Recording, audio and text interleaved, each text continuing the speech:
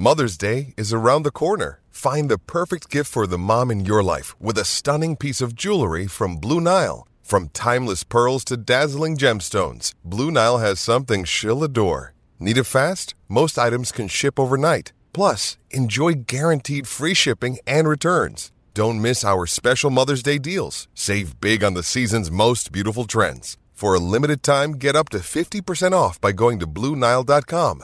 That's BlueNile.com. Life's so full on. I've been working on this deck for ages. These steaks don't cook themselves, you know.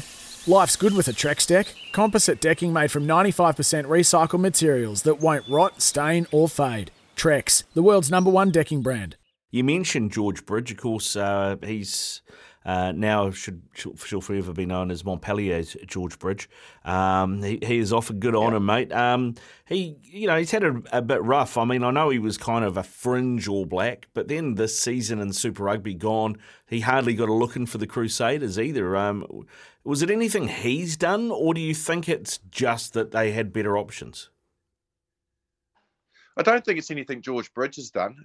He's been a victim of circumstances, unfortunately, because of the emergence of Lester Fainga'anuku at the Crusaders, who basically took his spot. He had some opportunities when they were experimenting with Fainga'anuku at centre, but post that little experiment and obviously them getting players back like Jack Goodhue into the mix, the Crusaders then really needed to select Fainga'anuku because he was in such good a form. And because of that, George Bridge, he became a bench player and at times not even out on the field. And when you're not playing Super Rugby week in, week out, you lose your rhythm and you lose your momentum. And then you get thrown an opportunity out of nowhere.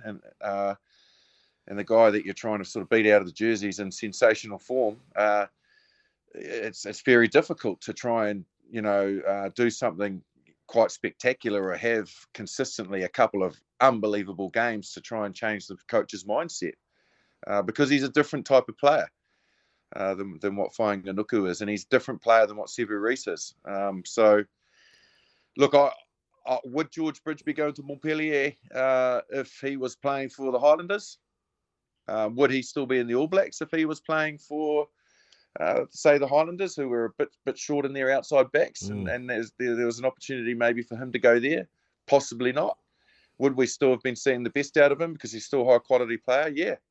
But unfortunately, this is the problem with that Canterbury system, that they have a lot of players that could probably command starts across the rest of the country that don't often even get on the bench.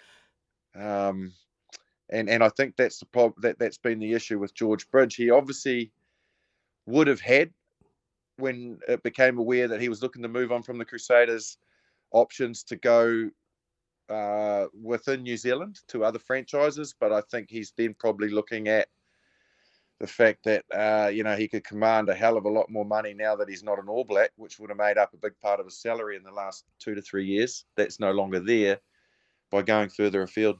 Yeah, it's interesting. I talked to him on Friday and asked him about, the Highlanders. Surely you'd walk into that team, or even I'd heard Stephen Donald had mentioned the Chiefs had chats to him.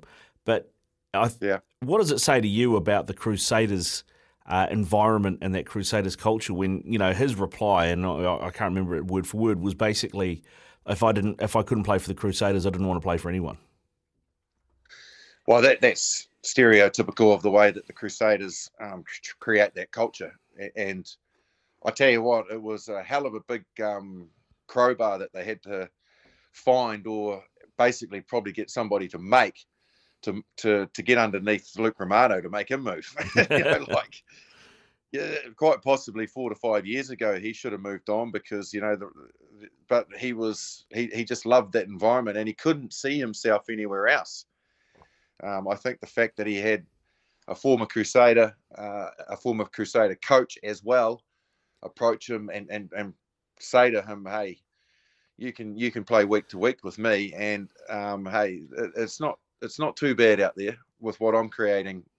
You'll still be able to go hunting, mate. You'll still be able to do the things you love to do, but you'll find yourself playing more footy." But it took a lot to move him, and I think someone like George Bridge is the same.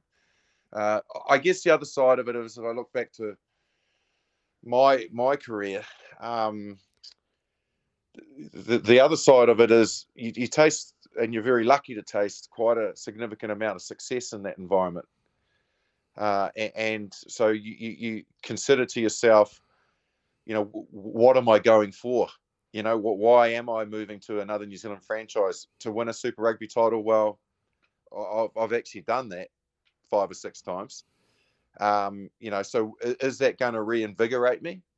Or are the challenges and the opportunities to play in the Heineken Cup, to play in the south of France, to experience playing, a different style and type of rugby on fields that I've never played on before? All of that comes into the mix. That was very much my mindset. That wasn't that I was stubborn enough or too arrogant to go play for another New Zealand franchise. It was like, well, are they going to give me anything more than what I've already been given at the Crusaders, or do I want to go and experience something that's going to keep me playing, keep me wanting to put the boots on and go and train and play? I think that's probably a big part of what George Bridge sort of considered and what he's ultimately come up with in terms of keeping him in the game more and keeping his longevity. It was funny you mentioned about Luke Romano, because I interviewed Luke during the Super Rugby season for the Blues show that I was doing, and I brought it up with him that after the first game against the Crusaders in Christchurch, he was interviewed post-match and referred to the Blues as they. And he said, it's a hard habit to break. It's a hard habit to break. It is. Yeah, particularly for somebody that, has just bled for that jersey and tasted so much success and just loves that team. But, hey, I'll tell you what, there was probably quite a few players, coaches, administrators and supporters that were happy to see him in a Blues jersey this year, because he didn't change the style and the way that he plays, did he? He was outstanding for them. It's Tyre Power's Big Footy Final Sale. To kick things off, you can get the power to buy 3 and get 1 free on selected Toyo passenger car and SUV tyres. Tyre Power's Big Footy Final Sale can't last. Visit tyrepower.com.au now.